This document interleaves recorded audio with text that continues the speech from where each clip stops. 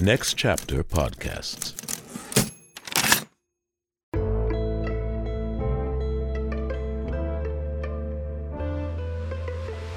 Hey, welcome back to How I Got Greenlit, the weekly podcast about pursuing your passions within and without the arts and beyond.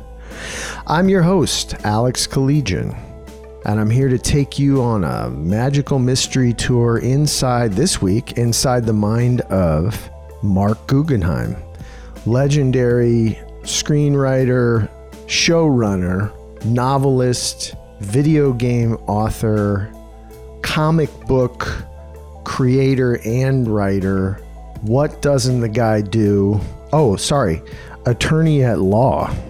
I'm sure he's working on his PhD in molecular biology right now, and I'd love to see what he comes up with. So far, everything he takes on, he kicks ass with. I'm lucky enough to be working with Marc on something right now, and he's a mensch and a very creative guy. The guy's done it all, and even just TV. If you just sliced off just the TV part of the pie, it's almost like a fractal image. You look at the pie, it's another pie. Started on The Practice, learned at the feet of the great David E. Kelley, on to Law and Order with Dick Wolf, on to Jack and Bobby with Greg Berlanti. You know, judging on Marc's work, he's learned from the best, but my favorite in his oeuvre is CSI Miami, where, yes, I did ask, do you get to write the David Caruso whipping off the sunglasses and saying the thing over the body right before they cut to the Who theme song? Looks like she won't be getting ahead in advertising anytime soon. And you have to tune in for it later. But I just love that he worked on that show, along with Eli Stone, Flash Forward, Carnival Row, Legends of Tomorrow, Arrow, The Flash, Batwoman, Supergirl. It goes on, and that's just the TV stuff. And here's the thing I want you to listen for. It's not his talent. That's a part of it. But what I love about this show is you keep asking why, how, why, what'd you do, how'd you do it, who'd you meet, what'd you say, what'd you write. It's his attitude. He's got a positive mental attitude, meaning he's not a cockeyed optimist. He's a hopeful realist. He's confident but not cocky. He can take the hit, but still know what his value is, what his abilities are, and he just keeps going. Because this is a tale, you could see his IMDb, you know, it's as long as a CVS receipt, but that doesn't tell the whole tale. And what you see is, as long as those, you know, many produced hours of television and film, there's treble, quadruple, quintuple amount of unproduced stuff that were just farts in the wind. And that's the killer part of this business, is the ratio. And sort of either you learn to live with the ratio or you don't, and you're out, because it sucks and no one's able to beat the ratio. It's the 10,000 hours driving to Santa Monica on a Friday afternoon to a audition that you didn't get while you're still sitting in the hall because you can hear the claps inside before you. It's the 2-foot high script pile that you've written just to get to be not embarrassingly bad as a writer. And, you know, when they used to have letters, the pile of rejection letters, he's able to get through that shit, the ghostings and the fucking just bizarre, weird, kabuki behavior that's accepted. I mean, yes, good. The Harvey Weinstein bullshit. I always talk about it with, you know, people in this business of a certain age, the ashtray throwing era. None of that shit's acceptable anymore. So great.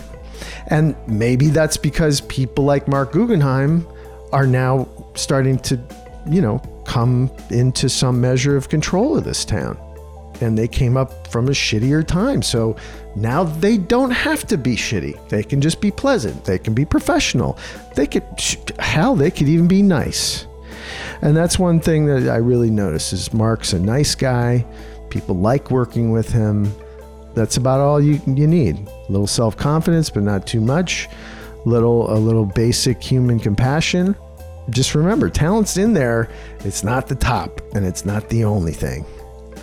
It's one of the things, and you'll find out, being a showrunner, you got to be good at a dozen things, and you got to be great at like 4 of them. Anyway, check it out. Marc Guggenhiem, thanks for joining us. This is How I Got Greenlit. I'm Alex Collegian. Enjoy.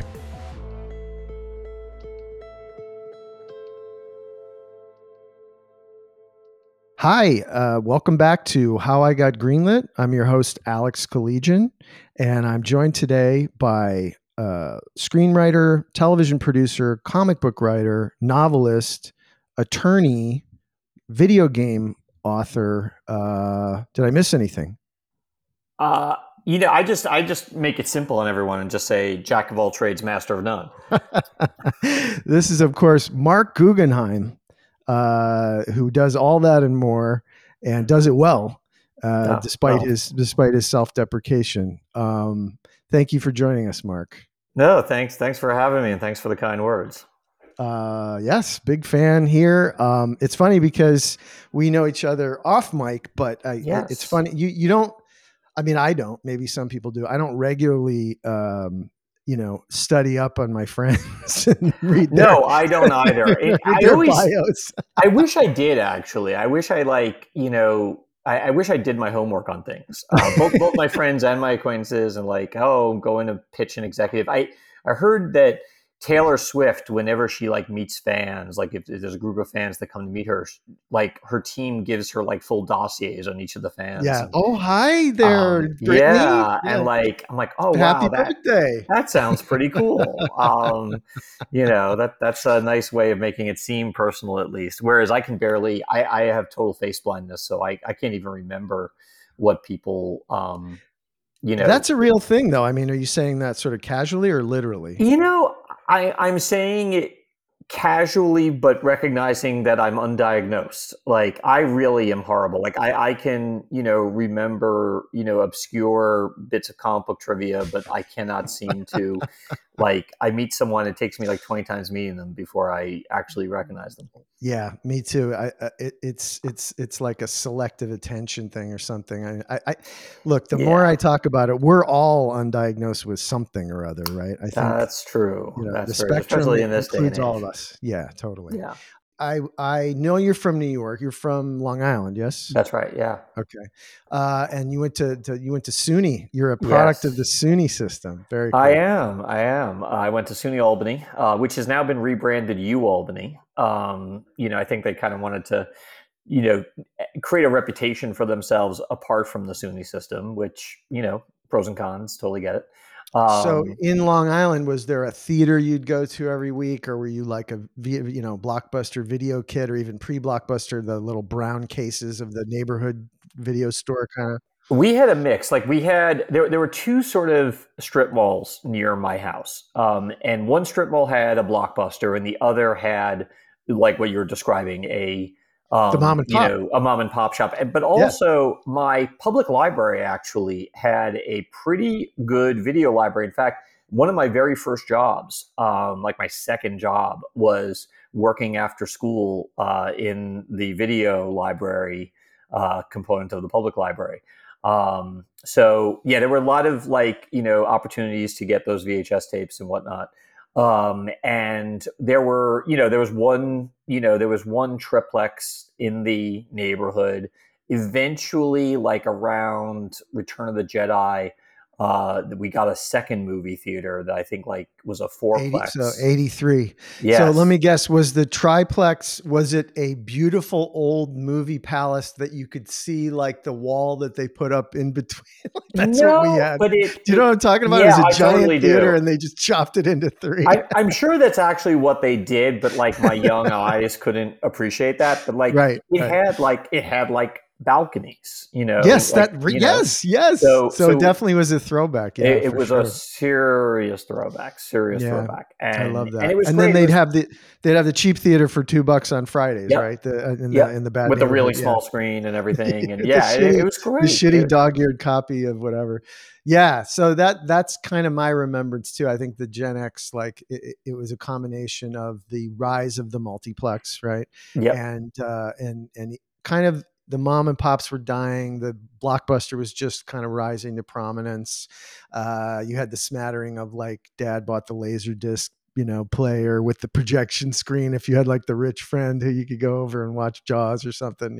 Well, the funny thing is, my dad, to this day, he not past tense, present tense, owns a small mom and pop electronics store, and Oh, so you he got like early we VHS stuff we and got all the that first betas and VCR on our block, yeah. and he also does a lot of work with law enforcement. And believe it or not, even back then, there was piracy, Oh yeah. and he would bring home. I'm not kidding, like copies of A New Hope from the FBI, like. Hey, we just confiscated this. Here's a copy.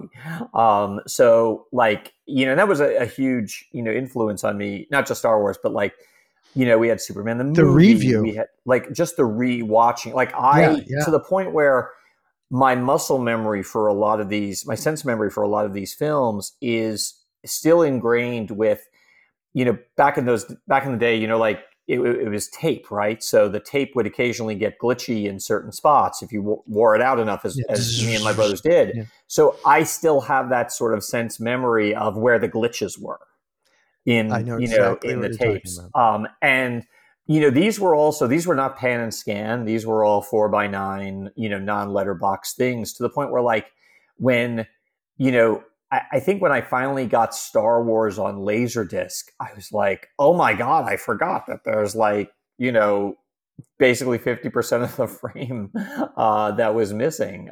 Yeah, yeah. You had a square. Yeah, it was. VistaVision or whatever that was. That must have been CinemaScope or no. It was. I forget. They always have the wide formats, but Yeah, yeah. I mean, it's funny. I was just watching Ahsoka. They still use anamorphic to stay on they do. brand. Yeah, Which and I I love love. that. Actually, one of the things I loved about WandaVision was WandaVision actually, for each like segment, not just the type of show they were doing, but like for when they went out into the proper MCU, they were faithful to the various aspect ratios of what they were doing. And I'm like, oh, that's super clever. That's what you want to see is like, oh, kinescope, and they're doing it like Yeah, it's got that weird sort of photo negative flares and stuff. Yeah, yeah, I totally caught love that as that. well. Yeah, I like Me it's. I too. mean, it's super inside baseball because I don't know people other than filmmakers who really care about aspect ratios. But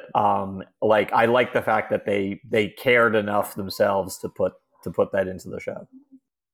Absolutely. But as a guy who still watches Casablanca almost as much as Star Wars, Yeah, and what's funny now is like as we get older, our children and the generations following, they start to have reverence for the shit that was just technical difficulties now. So on yeah. Instagram, there's filters Oh yeah, that will add waivers and yeah, like totally. that dirt that we were like annoyed with. They're like, oh no, it looks cooler, man. Kind Yeah, of like the way that our music videos would shoot the Super 8 right. stuff and like, oh, look at this weird like look and stuff. So it's funny, all the aspect ratios and the different dead technologies that we almost like revere now as we're entering this bizarre late empire. Like, remember when it was better in the 80s? Like, I didn't think it was better. When I was in the 80s, I did not think it was better. I was like, the future will be better. I think that I think that there's there's a tendency of every generation to think that they have it the worst. That's just part of the for rite of sure. passage and everything. And the truth of the matter is that, the truth of the matter is that, like, there were elements of the 80s that were better, and there were elements of the 80s that were much, much, much, much, much worse. Yes. And what's funny is the fade is the bad. Nobody talks about the evil empire and the nuclear missiles and, the birds are away. Hallelujah. Hallelujah. I mean, that gave me nightmares. Oh, no. I mean, like, seriously, like, I don't think people understand just what it was like to, like, wake up every day with the very real possibility that, this could be the last day on the planet.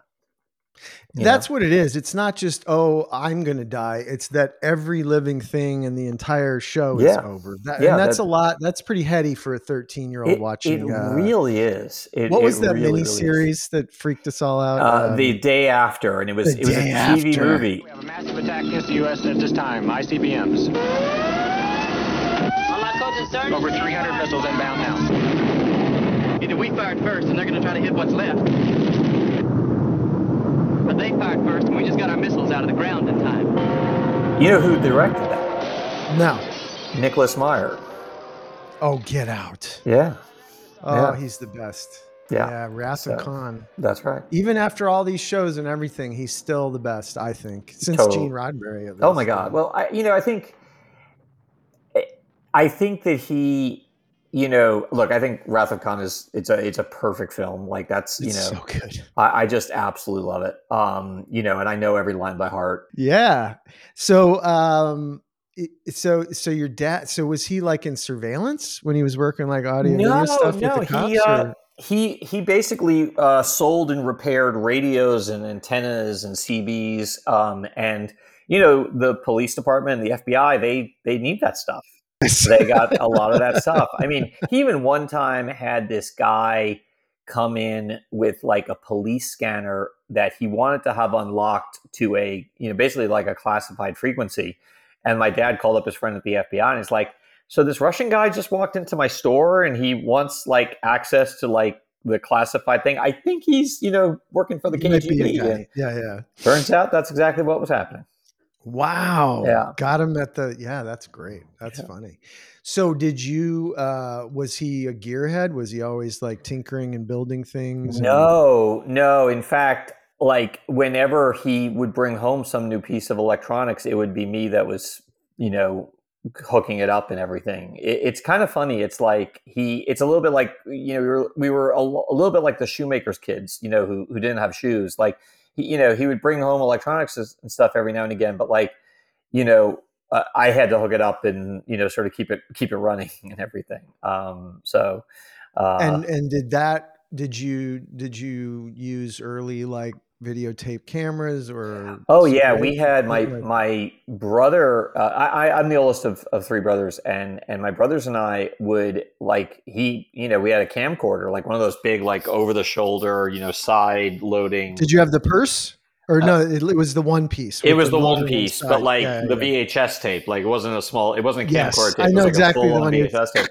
And we would make movies with it, but we would literally edit it in the camera. So it's like, okay, so we got this shot. Now we're gonna, go this way, and now we're gonna go this way, and so your brothers now you're like a showrunner family, yes? We are. It's weird. It's so strange. My parents are still trying to figure out what went wrong. And I'm like, it was that goddamn early VCR. I think it was pop culture overdose. It really was. It really, really was. And yeah, so like my brother, Eric, he's just coming off of doing Magnum PI for CBS and then for NBC. My brother David primarily, he dabbles in TV every now and again, but he primarily writes features. He's got The Man from Jersey with Mark Wahlberg coming out from Netflix.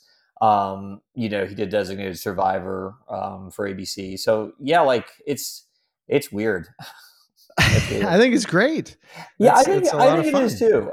It's just sort of funny, because no one in our family really came from entertainment and, so, and it's, we're a middle-class Jewish family from Long Island, to his dying day, my grandfather was like, when are you going to go back to practicing law? I was okay. So now you're getting me to my next subject. Is so at SUNY, are you undergrad pre-law? Are you getting into it then, or what Yeah, happened they there? didn't. SUNY Albany actually didn't. I knew I wanted to be a lawyer, and I knew I wanted to go to law school. SUNY Albany didn't have a pre-law program, so I was an English major.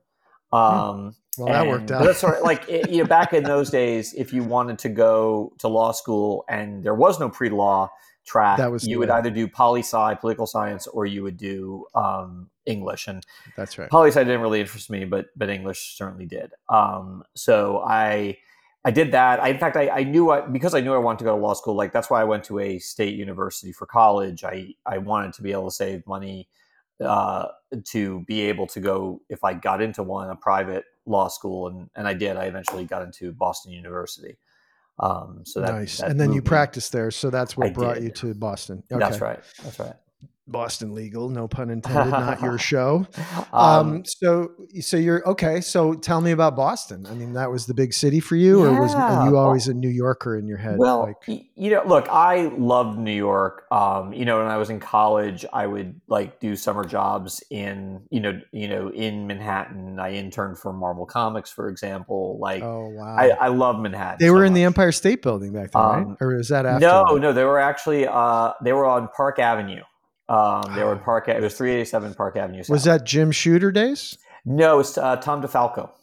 Okay, Yeah, okay. I had come in like my internship was like I don't think Tom was actually in the EIC job for too long at that point. Oh no, actually, it might have been towards the end of his tenure. Actually, don't really remember. But yeah, that was Tom DeFalco, and it was great. It's a great experience. But Do you still like have a Make Mine Marvel button or some fun like swag from the old I days? do. I've got like, well, it's funny. I divide my weeks actually. I did like 2 days a week in the publicity and marketing department, and I did 3 days a week in editorial. So I still have a bunch of stuff from my publicity and marketing. I got some swag. Yeah, no, it was a great gig. But Did you get comp books? Did you get discounts? What did you no, get? Nothing. I No, got nothing what like were that. called make readies. So basically, the last thing that the last step before everything goes off to the printer is essentially it's basically the comic, Mhm. but it's slightly larger. The sheets of paper haven't Yeah, been they're like cropped. the actual piece. It's like 11 by 17, right? The No, artist it boards wasn't. are It wasn't that much bigger than a regular comic. It okay. was just a little bit bigger because the margins were wider and there were no Yeah, staples. yeah. And I mean, I also like remember like a bunch of editors like had in their offices like either a rack or like uh, The a old tray, and circular, you the could squeaky racks. Yeah, yeah. that's great. But like for the most part, it's like yeah, just getting the make readies, which was great actually because you would read stuff like about a month ahead of time, Nice, which was fun. nice. Yeah. Yeah, that's fun. And was I know you're obviously you're an avid comic writer to this day. Do you and you're a collector as well? I mean, last time I think we were in a room together was in a comic book store Oh yeah, actually. that's But right. Yeah, yeah. No, I'm um, still and I'm still an avid reader too. I so don't is collect that as when much. you were collecting? Like, were you drawn there because you were already like a Oh collector and yeah, you I like mean, I sought like that job out? That was like a dream job for that a was a kid, dream kind of deal. job. It Yeah, was a total dream job. yeah, yeah. And it was like I couldn't believe it. Like it was a great summer, and Yeah, I just simply couldn't believe that was what my summer was. that's very It was cool. wonderful. Yeah. And so you hit Boston, you do get into law. At that point, are you fired up to do the law, or is it driven by your parents, your grandparents? You're like sort of it's No, a I good really job, or wanted to be a lawyer. I went into law with all the young, naive, quite frankly, stupid preconceptions about the way the legal system works. And I was very I was very gung ho. I was the managing editor of the Public Interest Law Journal in law school. Like I was hyped.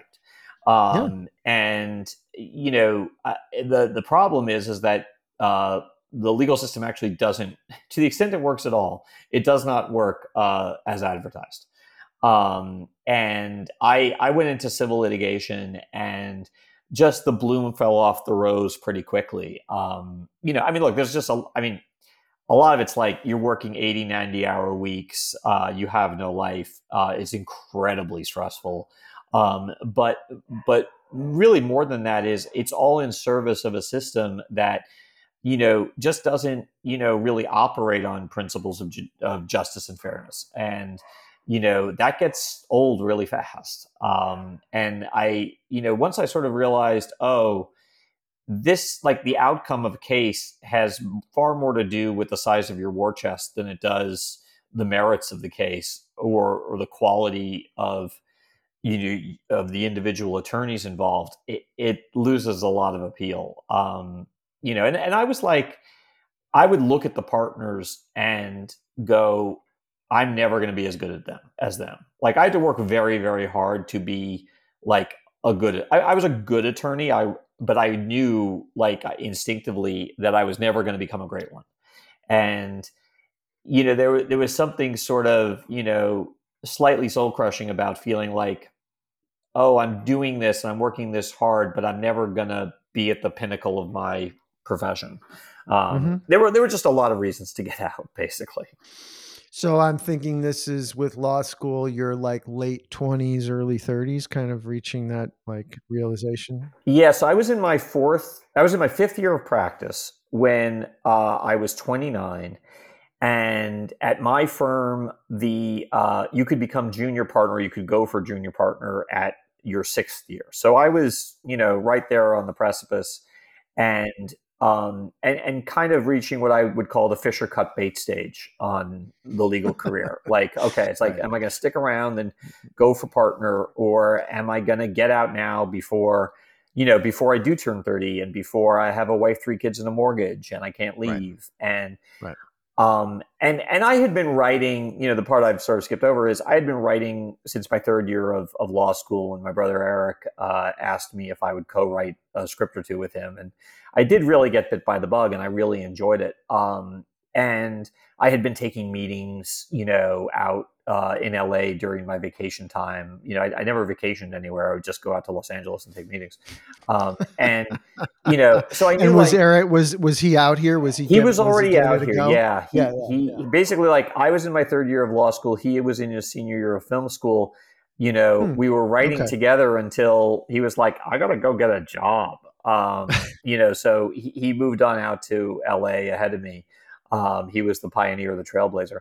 And then, I was like, I really am enjoying this writing thing, but if I'm going to make a go of it, I can't do it from Boston. I'd been stretching things as it was, this is before Zoom and everything. You really had to be in LA. You're mailing stuff, you're faxing stuff. Oh my God, totally. Yeah. I mean, literally like mailing scripts. So, I mean, this is even like, I wouldn't say this is pre-email, but this is before email was a thing, there's AOL it was and obscure. Stuff. Yeah, it was obscure. Exactly. So, so that's like early mid 90s kind of, right? Yeah, it's late 90s. So like I moved out I quit my job in January of 2000. Like, I think I left on January 21 or something.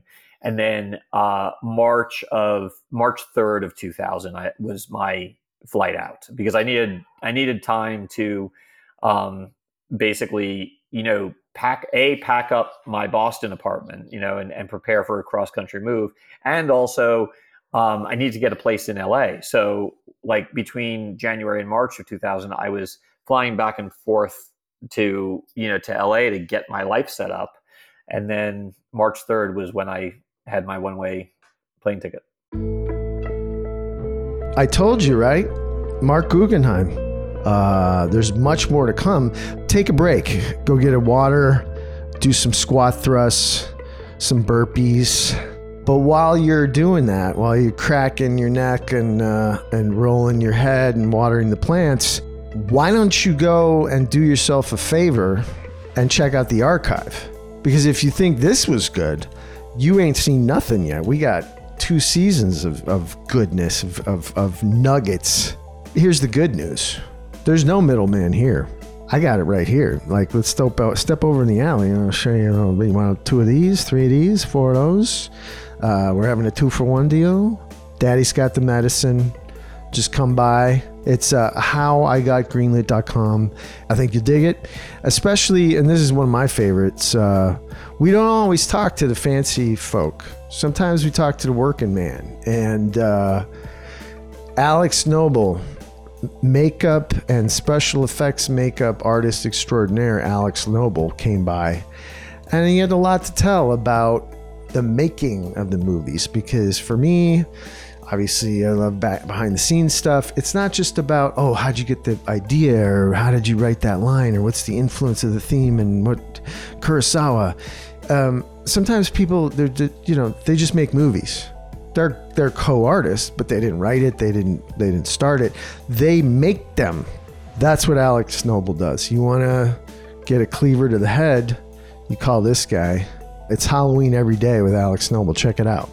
Yeah, I mean, that's one of the really important things that, people don't understand. And, I can't speak for every department. I can only speak for, my department. But like, one of the things that I always aspire to be is the solution provider, not the problem pointer outer. So it's like obviously you have to point out certain problems. Like, for instance, okay, hey, listen, we want to get the blood on her face and then we're going to shoot the beauty sequence. No. You should do the blood last. Blood always last, you know. But that's a particular problem that I have no problem pointing out, because it's like, that's going to screw up the rest of the day, timing-wise. But you need to be ready to provide solutions for any possible problem that can come up. So whenever I do talks at the schools or, working with makeup artists that I've worked with before, I always tell them, I'm like, always have 3 solutions for any problem. And it's one of those things where, I've had producers really appreciate the fact that I can think that quickly on my feet and be able to come up with these solutions to problems that they may not have even seen. And make sure you go back, listen to that whole one, because I'll be quizzing on Monday, and check them all out. howigotgreenlit.com. Check it out. Now back to Marc Guggenheim.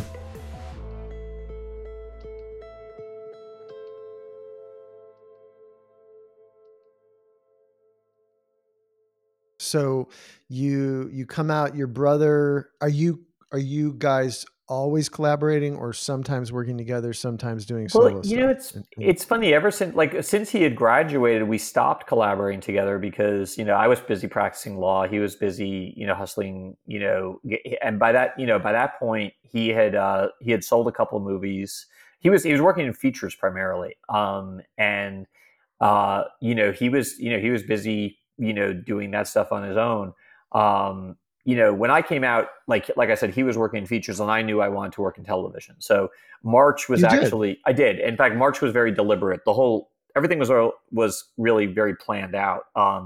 Back then there was a more definitive period called staffing season, where in March and April, that's when you would get read. That's when you would take meetings, and that's when you would get hired, or you were not working for a year. Like, you had 2 months to get a job, and if you didn't get that job, you were doing something else for 10 months. Next March. You were writing more pilots and Exactly. Did you write a Star Trek spec? What was your specs? I did. Well, it's funny. So I did actually do a Star Trek spec, because one of the things that I was able to do while I was practicing law was Star Trek Voyager, like all the Star Treks, took pitches. You could go in and pitch. 70,000 light years from Earth.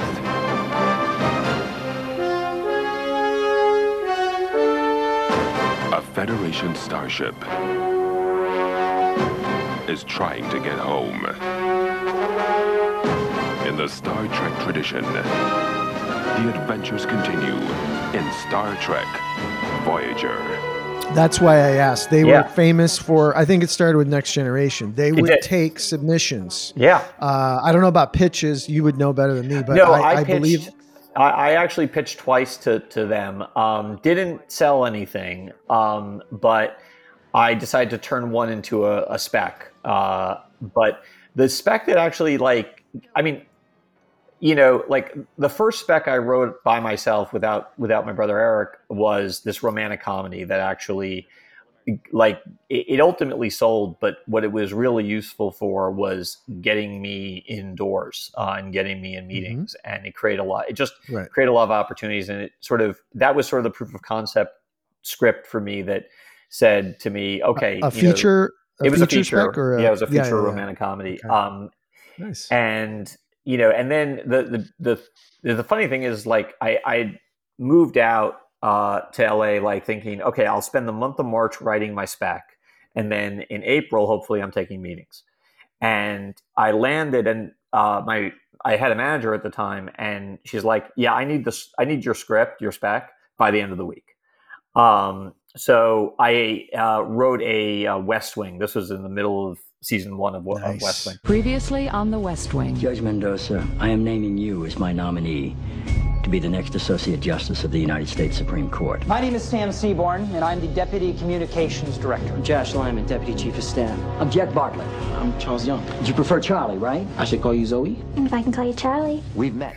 So I wrote a West Wing, and it's funny, actually. Like, I always knew what the B story would be, because back when I was in law school, I read a case involving Antarctica, and it turns out, like, Antarctica is by treaty divided up in, like, kind of like a pie, you know, in little pie slices, and each slice based on to different countries, Chile or all sorts of different countries have them, but there's one slice that's unclaimed. So I always knew the B story was going to be Josh Lyman dealing with the one schmuck who went up there and planted his flag and says, "I now have a country." But I didn't have an A story until I was driving all my stuff. The movers had come, and I was driving all my stuff down to Long Island at 2 a.m. And at 2 a.m, the only people on the highways are these trucks. And I passed this one truck, and it's got like a bumper sticker that says, "Without us, the country shuts down." And I'm like, oh, that's the A story. Because back then NAFTA was a big deal, and the Universal Trade Agreement or something. I'm like, oh, the Teamsters shut down the country. So that was the A story. And I didn't have that A story until I passed that truck. So the road trip. So I wrote that, spec, and I wrote it in 4 days, and I gave myself a 5th day to polish it. This is in the days of, 4-act structure versus 6-act structure. So I was just like, I just need to write an act a day. And did that, and, got, that script got me my first gig, but also got me several gigs after. Nice. Okay. That's pretty daunting too, because season 1, I believe, was all written by Sorkin, right? So you really had to capture the voice as well as you had to. Yeah, I mean, I love Sorkin, and I do love the voice, and the hard thing was you just had few episodes. I had no script. I had the pilot script, and that's it. I didn't have any scripts. I was videotaping every single episode. So I did have, I think when I was writing it, I think episode 7 had just dropped.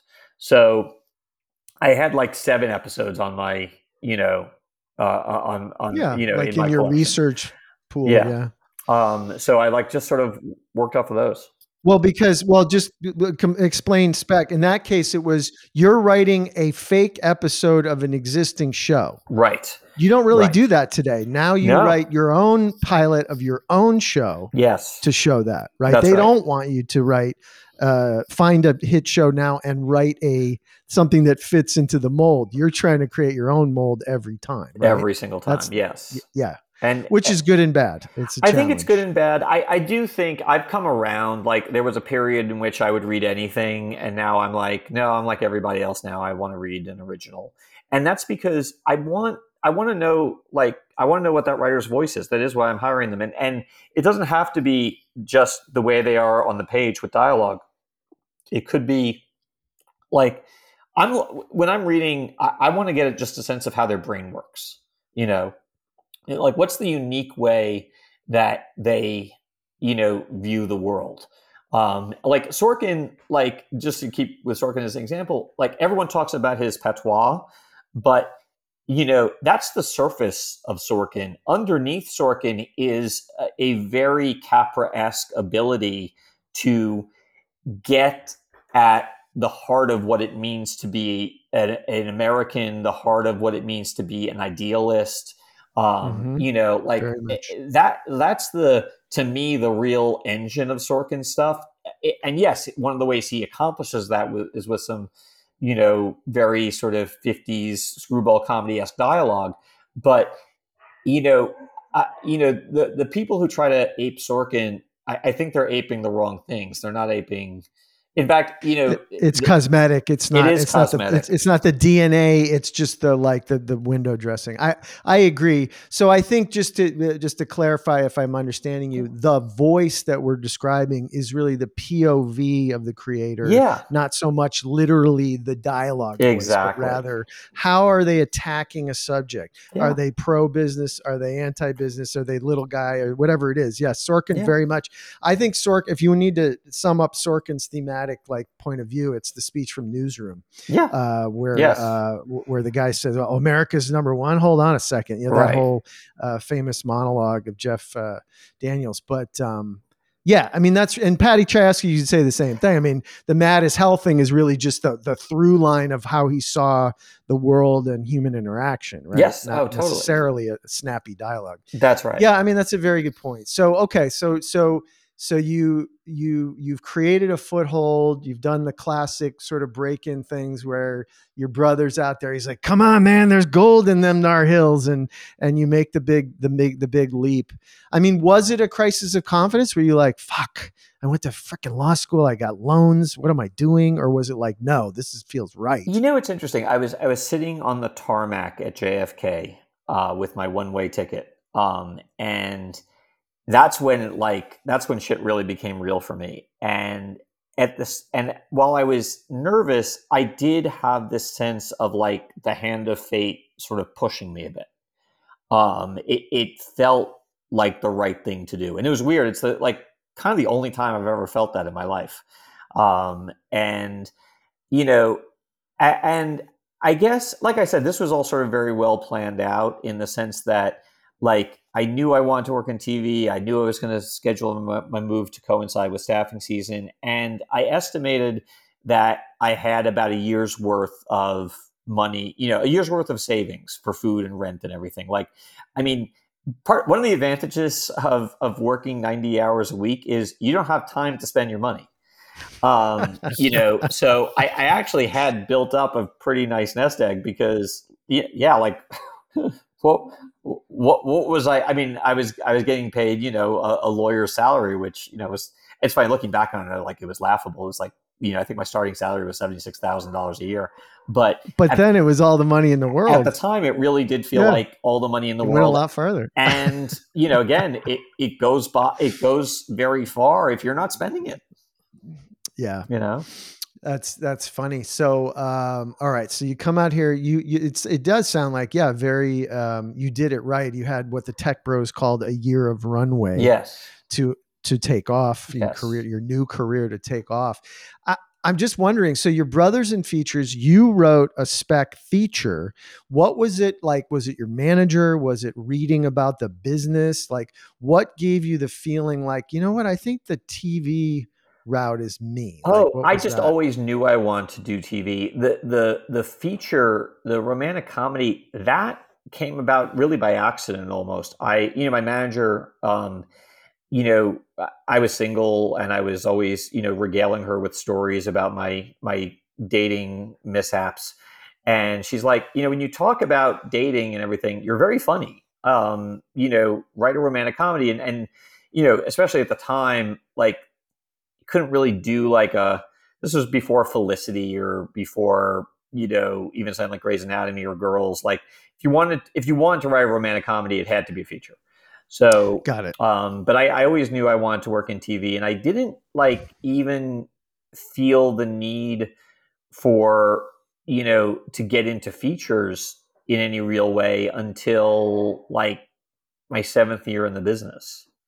Yeah, and we'll get into that. Yes, there is clearly a moment when you're like, "Hey, wait a second, I can do both, Yes. or I can do 4 different media that require dramatic writing and with my voice and style." So okay, so you're out here, and then you do, what seems obvious in retrospect. You write for a legal television show. Yes. And they look at your CV and they go, "Wait a second, this guy can write and he was a practicing lawyer. Get him in here." Yeah. I mean, was that something that was very um, clear on their side? Were they like, "Yeah, you know how a lawyer talks and thinks," right? It was a classic definition of right place, right time. I was David Kelly was about to launch his 4th show. He had already on the air The Practice, Ally McBeal, and Chicago Hope. And he was about to launch a 4th show, and he's like, he had designs on taking a step back from The Practice. Didn't actually turn out that way, but his vision for season 5 was, I'm going to take a step back and I want to hire a bunch of first-year writers who used to be lawyers. So it was like obnoxious, just yeah. how. And by the way, he was also an attorney first. Yes, is that why he's done a lot of law shows? Not only was he also an attorney first, he also practiced in Boston. And as it turns out, and this wholly Nice. this wholly unimpressed him, but we went to the same law school. We graduated from the same law school, I should say. And I swear to God, he could really. He didn't care. I remember my interview with him is like, he really could give a fuck. That was completely unimportant to him. Right. But I think it did help. Like, I mean, I came in among, I think 3 other first year writers who used to be lawyers, but I was the only one who had practiced in Boston. So I had, that, I knew those courtrooms, and I knew, those judges and just the way the legal system, operates in Boston. I'm always curious when you meet one of the biggies, and you could argue that David Kelly is one of the big guys, right? He's the made men of that world. And what is that like? What is he like? Is he just a dude that's smart and talented, or is it like, I don't know, does he touch a doorknob 3 times? I mean, Aaron Sorkin certainly has his proclivities. Like, what is Kelly about as a person when you're interviewing with him and meeting him? Well, at first I have to say that, David, this is David at the height of his powers. Like, I think he's like a year or 2 removed at that point from winning in the same year the best drama Emmy for The Practice and the best comedy Emmy for Ally McBeal. So he's like, he's unstoppable. But even more sort of imposing than that was, David was my idol. I vividly remember watching his first episode of LA Law that he has a writing credit on, Raiders of the Lost Ark. And that made me want to be a writer, and it made me want to be a lawyer. And I devoured every single thing that David wrote. In fact, the first script I ever wrote was with my brother Eric. We did a spec picket fences. Yes, David looms incredibly large. And the funny thing is, I guess in a way, it was good that the meeting started off this way. But I was meeting with Bob Breach, who at the time he was the EP on The Practice, and he was kind of like the non-writing showrunner in a way. And David's late to the meeting, which of course, because he's a busy guy.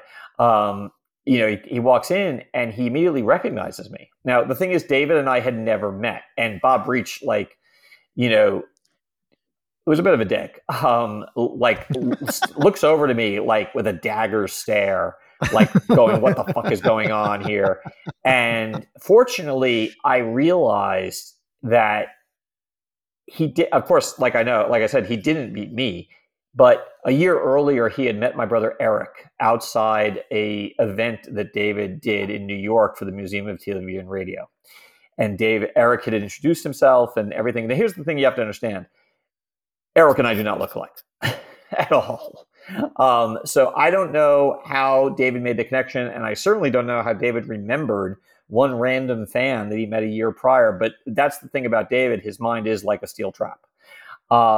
And that's sort of how the meeting started. And, They always say never meet your heroes. I will say I found David to be incredibly lovely, very personable, and just down to earth, like just a really sweet, nice guy.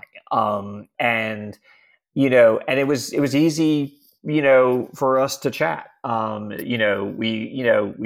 We talked about, mainly we talked about like law stuff, and you know, we just sort of shot the shit as two former attorneys. Nice. Okay.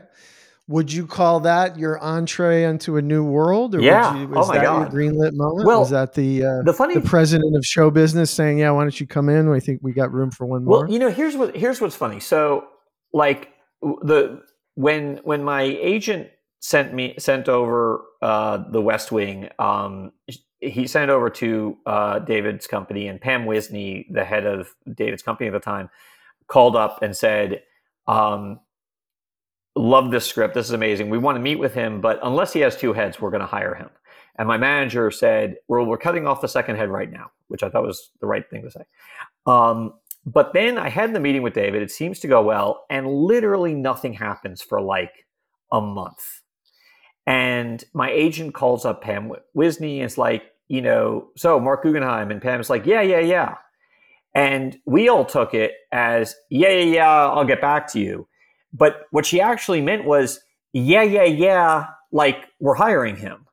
And we actually didn't know it until my agent gets a phone call from Business Affairs saying, okay, want to make the deal for Guggenheim.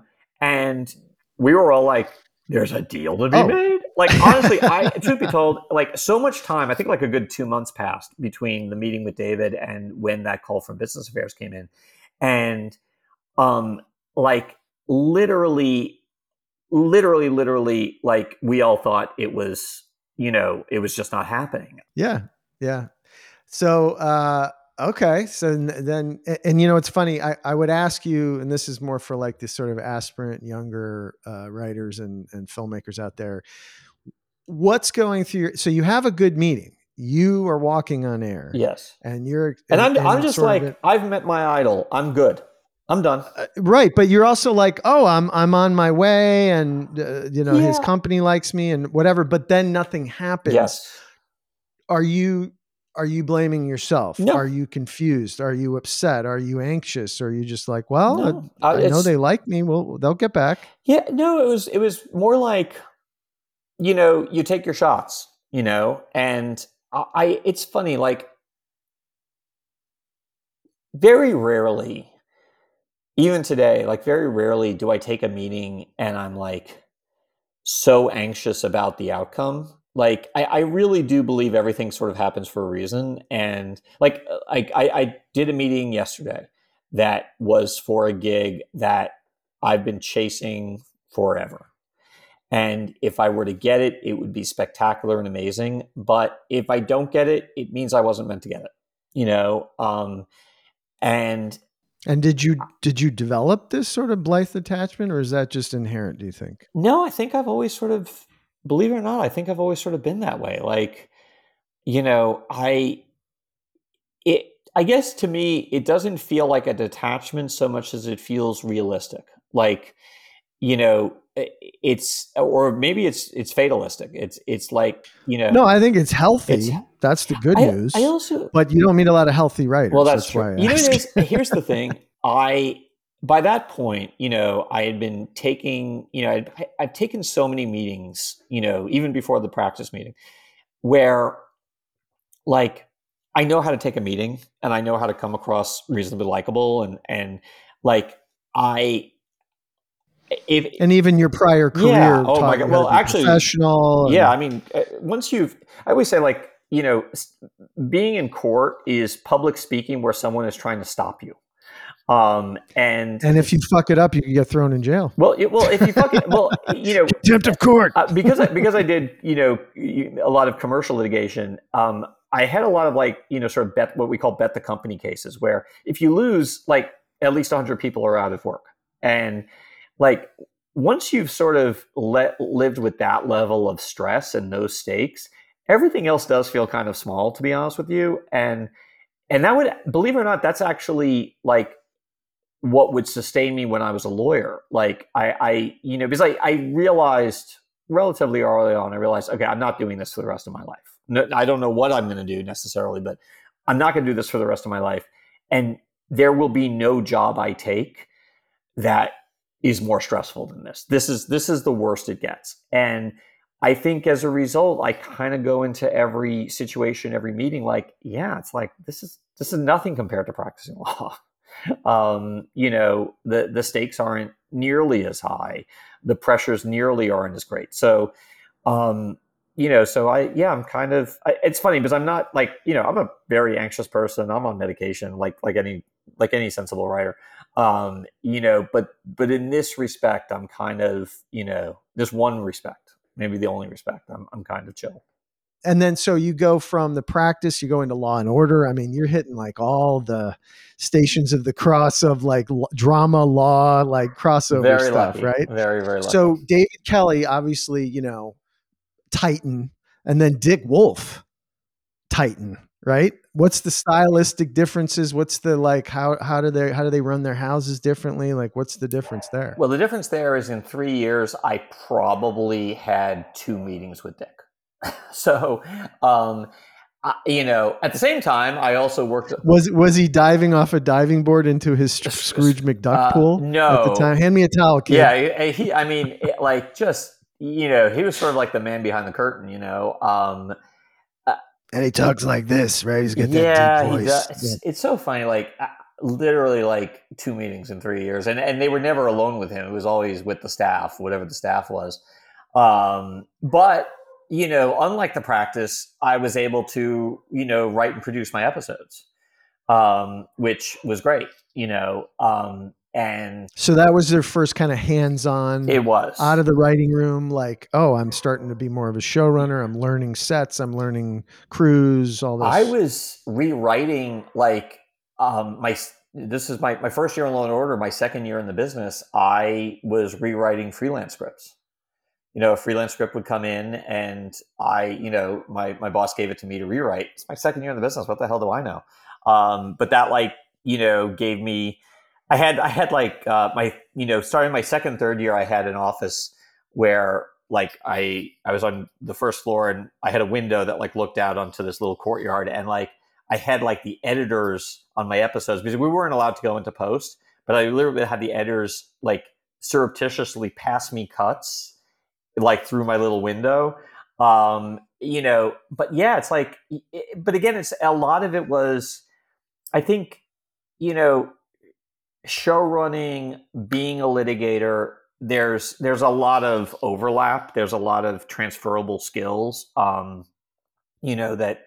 I was able to sort of rely upon. I never felt like this was super daunting, because it's not. I mean, the truth is, it's like, my motto is... No, it's not. I wasn't trying to say, oh, gosh, you're scared. I just meant you're getting out of the writer's room. You're getting I was actually producing, Whereas the thing is, when you work for David, you know that you're not going to do much writing. What you're really there for is to pitch ideas. You're sort of like a story generator, an idea generator, and there for some research occasionally.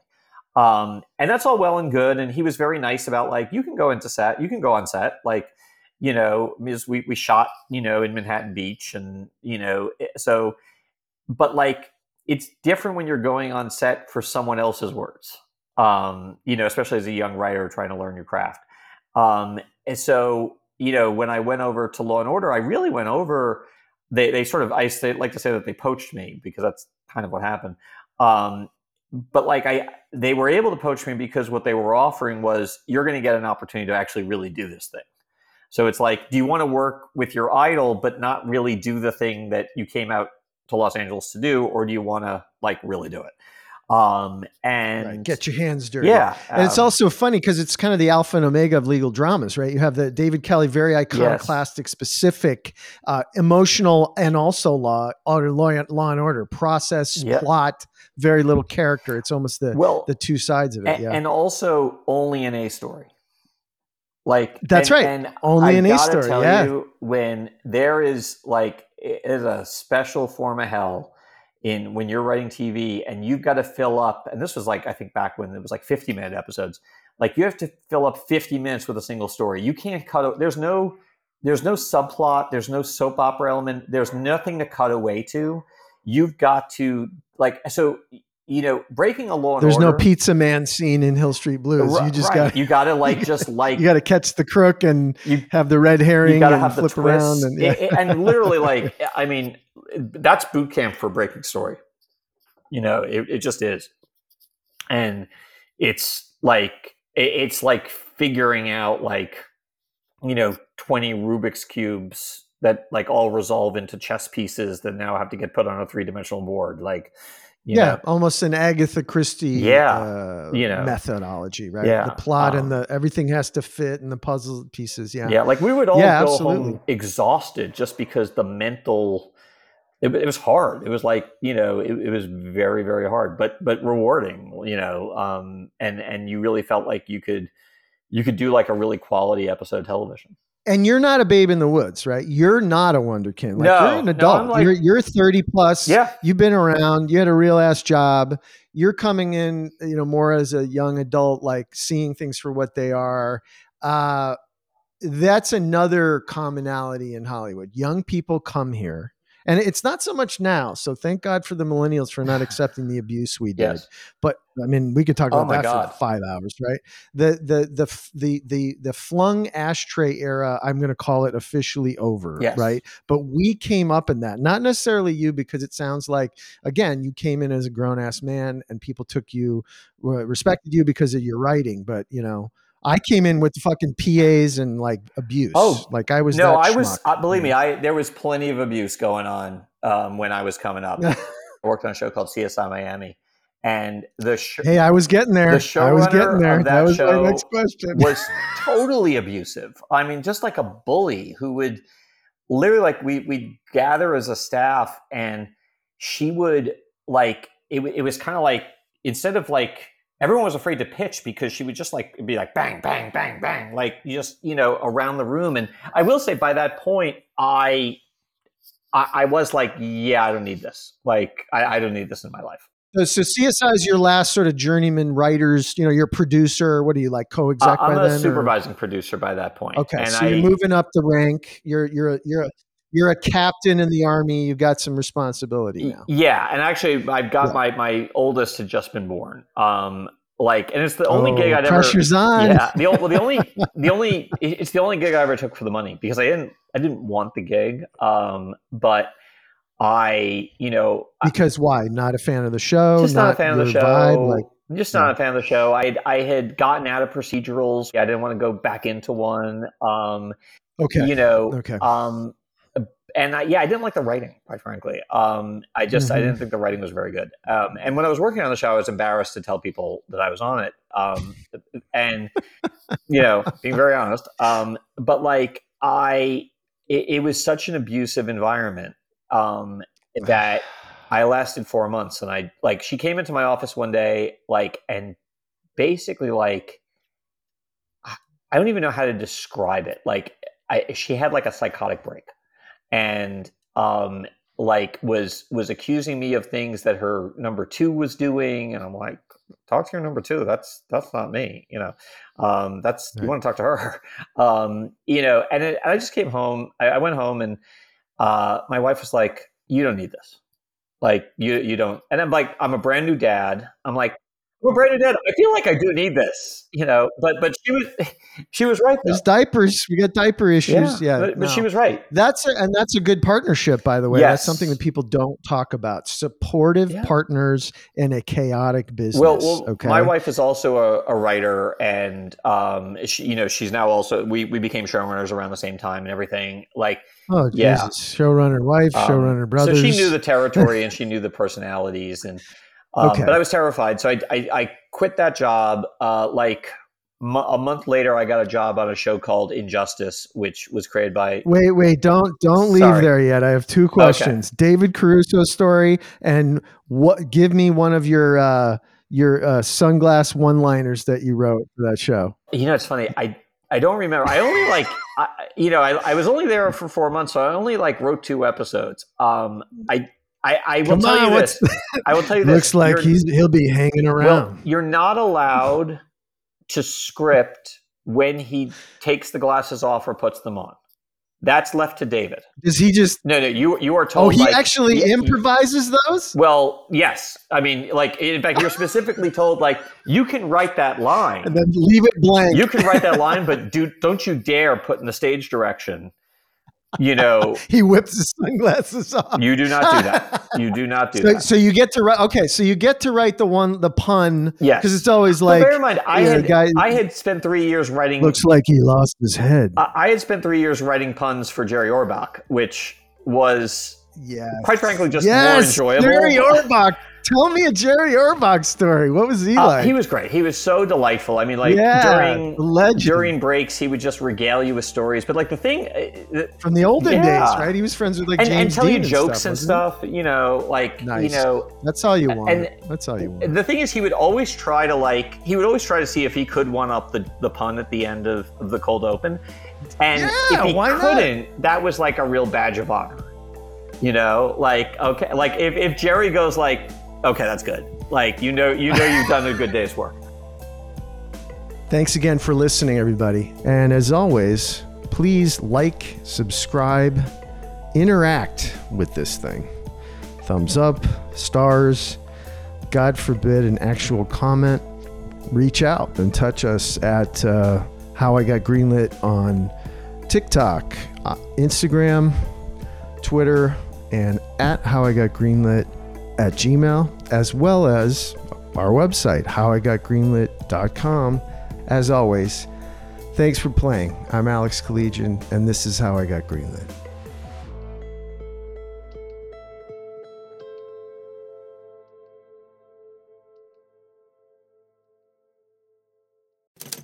Next Chapter Podcasts.